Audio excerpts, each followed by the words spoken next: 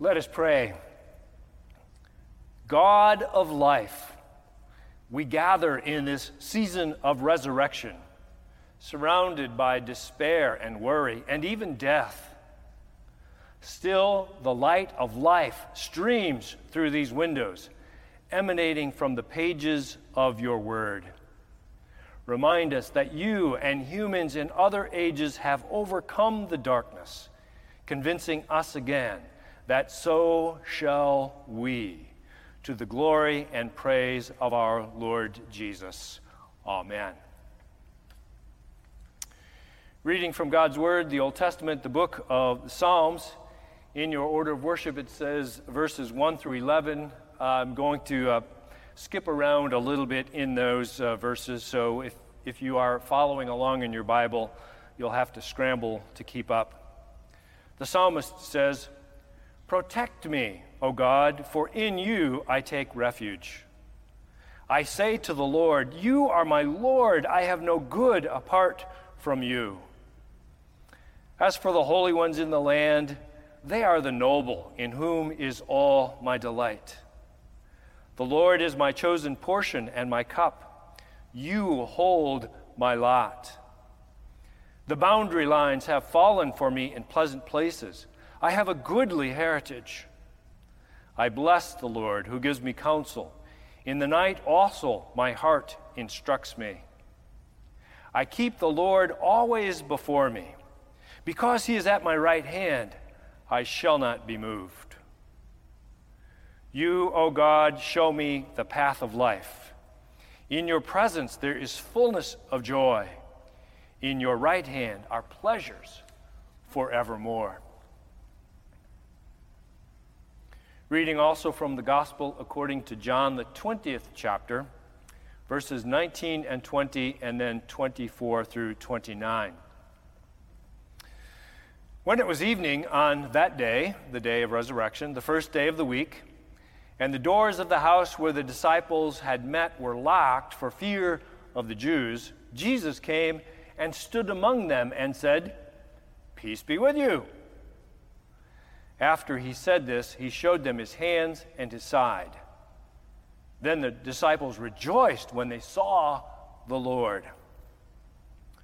But Thomas, who was called the twin, one of the 12, was not with them when Jesus came. So the other disciples told him, "We have seen the Lord." But Thomas said to them, "Unless I see the mark of the nails in his hands and put my finger in the mark of the nails and my hand in his side, I will not believe." A week later, his disciples were again in the house, and Thomas was with them. Although the doors were shut, Jesus came and stood among them and said, "Peace be with you." Then he said to Thomas, "Put your finger here and see my hands. Reach out your hand and put it into my side. Do not doubt, but believe." Thomas answered him, "My Lord and my God." Jesus said to him, "Have you believed because you have seen me? Blessed are those who have not seen and yet have come to believe." This is the word of the Lord. Thanks be to God.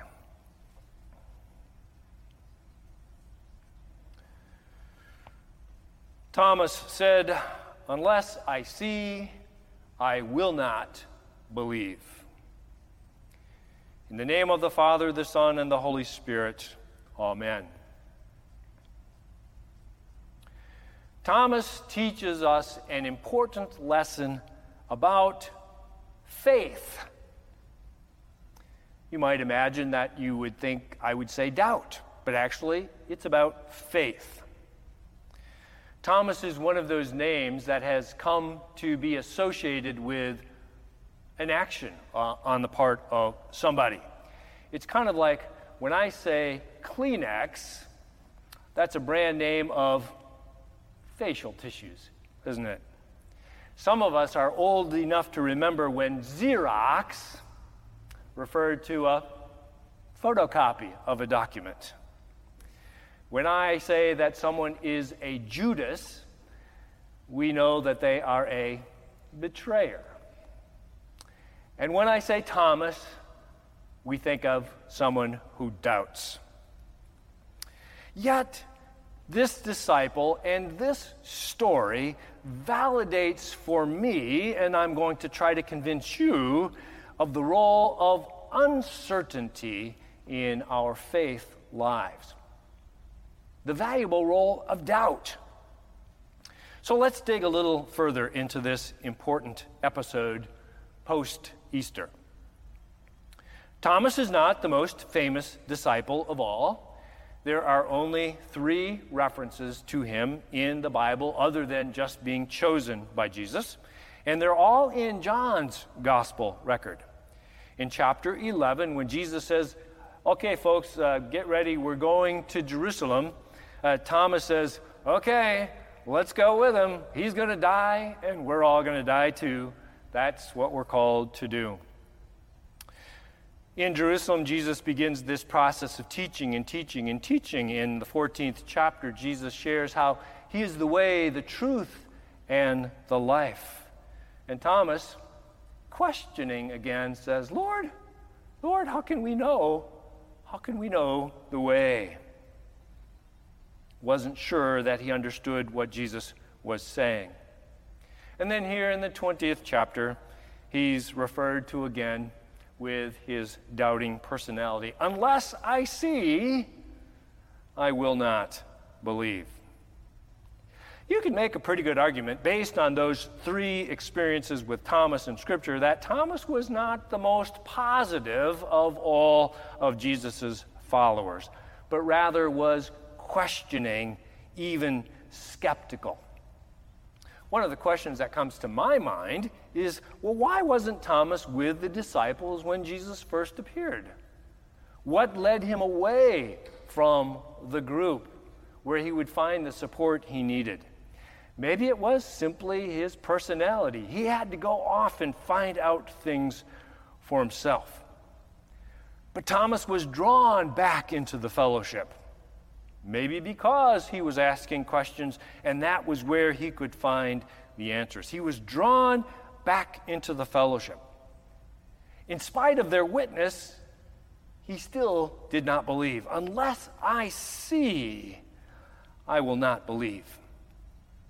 So, Jesus says, I'll fix your wagon. He comes back. He comes to visit them again in the same way that he came the first time. And I love Jesus' response to Thomas. Jesus probably could have been justified in shaking his finger at Thomas or his hands or whatever and being angry with him, but he doesn't. He doesn't berate Thomas. And I think that's important. Rather, Jesus invites Thomas to do exactly what Thomas himself believed he most needed to do. Come and see and touch, says Jesus. For Thomas, seeing sufficed, and his doubts were transformed. My Lord and my God. Thomas may not have been the most popular or most famous or most often quoted disciple of Jesus, but he is believed to have had an incredibly influential ministry. Thomas traveled east, tradition has it, after the resurrection and the ascension, when Jesus says, go out into all the world. So Thomas did, and he went east. And he went all the way, we believe, to India. And in India, he founded a Christian church. It's called the Mar Thoma Church. And if you wonder about the impact that Thomas has had in his life as a missionary for Jesus, the Mar Thoma Church is a very, very vital, active part of the Indian scene as far as religion goes. The extent of the reach of the Mar Thoma Church, but there's a Mar Thoma Church in Maxville, just west of Route 301, right here in Jacksonville. Thomas has had an impact in ministry all the way to us. Back to the story's purpose, as I see it. The purpose of this story is to place a stamp of approval on doubt. Kind of an interesting way to think about it, right? To place a stamp of approval on doubt. My take is that doubt is not necessarily an opposite of faith, which is kind of the way we regularly think about it, but rather an ally. Not just by definition, not automatically, but by using our doubt, doubt becomes an ally of our faith. We can feel and can be made to feel guilty about faith questions that we might have, questions that either come out of or lead to doubt on our part. I would like to contend that doubt can lead, and I'm encouraging for you to let it lead, to vigorous thinking about your faith, questioning, which then, in my mind, can also lead to a greater sense of conviction about our faith. I have seen, and this is not a scientific survey, to use one of my favorite words nowadays, it's anecdotal to be sure, but I have seen where people who have an unquestioning attitude about faith, an acceptance of whatever comes by way of those who are teachers, quite often an unquestioning acceptance of faith leads to a weakness of faith and not necessarily a strength. Not all the time, but sometimes. People who have an unquestioning faith have the attitude that everything is wonderful about life, until it's not. And then they struggle mightily. Because they haven't asked the questions, they haven't built a solid foundation on which to stand, not only when things are wonderful, but when things are challenging. Faith certainty, in my experience, is strengthened because it is tested. So I recommend a questioning faith, a skeptical faith, a Thomas-like faith. Because one who doubts has a tendency to dig. And when we dig, we find answers that we didn't have before. I often say that I don't want to be a part of a church that teaches what to think. So I stand up here on a Sunday morning and say, you all need to do this, and you all need to think this, and you all need to act this way. There's some of that. But mostly, I want to be a participant in a church that encourages and shows people how to think, so that when they come to their moments of questioning and doubt and skepticism, they have resources on which to call to work through it. So my encouragement, as I say in the title of this sermon, is don't dismiss doubt. Don't downplay it, but rather struggle through it to the truth that God intends for us to find in that struggle. Just like Thomas, my Lord and my God. I want to tell you about a doubter that I have encountered in my ministry. His name was Wilbur Wright. Yep, Wilbur Wright. Not that Wilbur Wright, but Wilbur Wright just the same. At the time, he was a 98-year-old participant in the church I was serving, and he was an engineer by training. He was not a church member.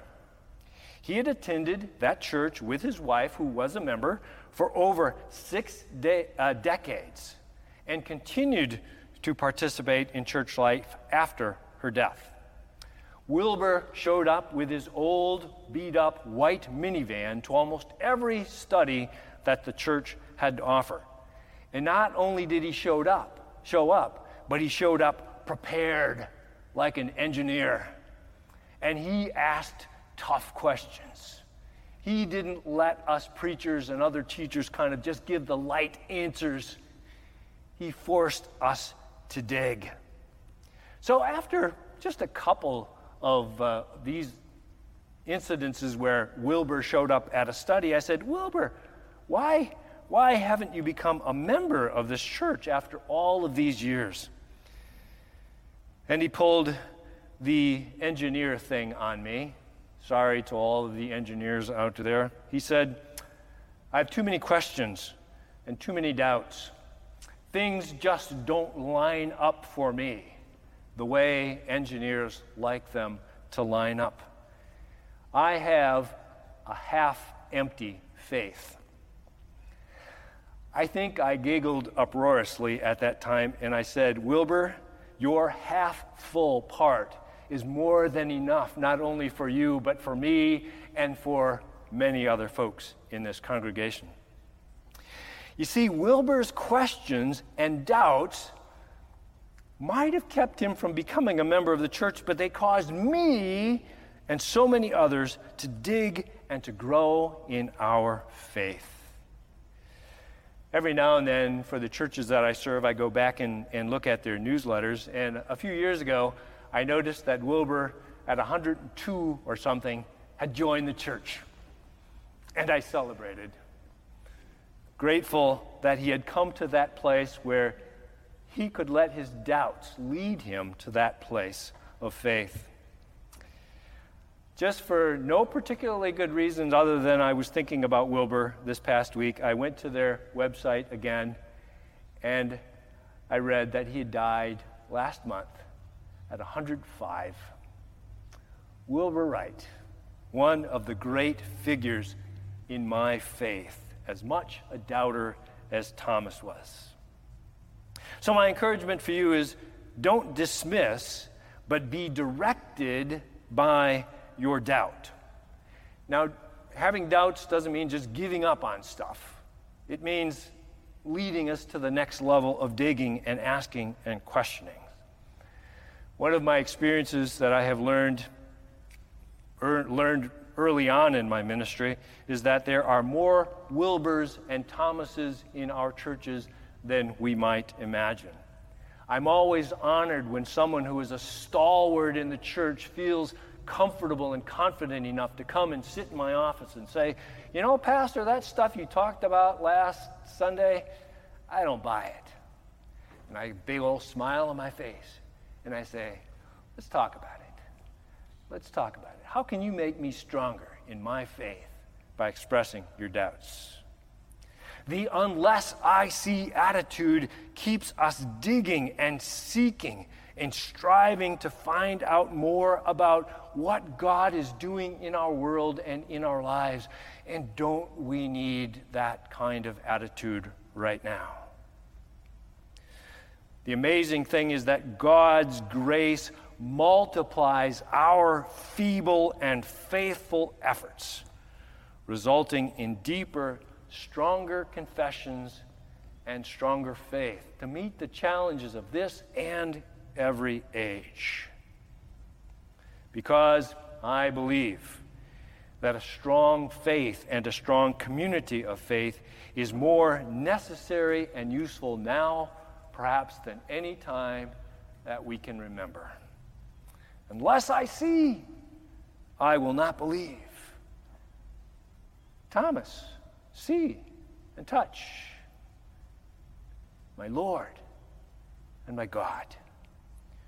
Don't dismiss doubt. Allow it to cause you to dig deeper into the faith that God has planted in you and in us together. Thanks be to God for this teaching from His holy word. Amen.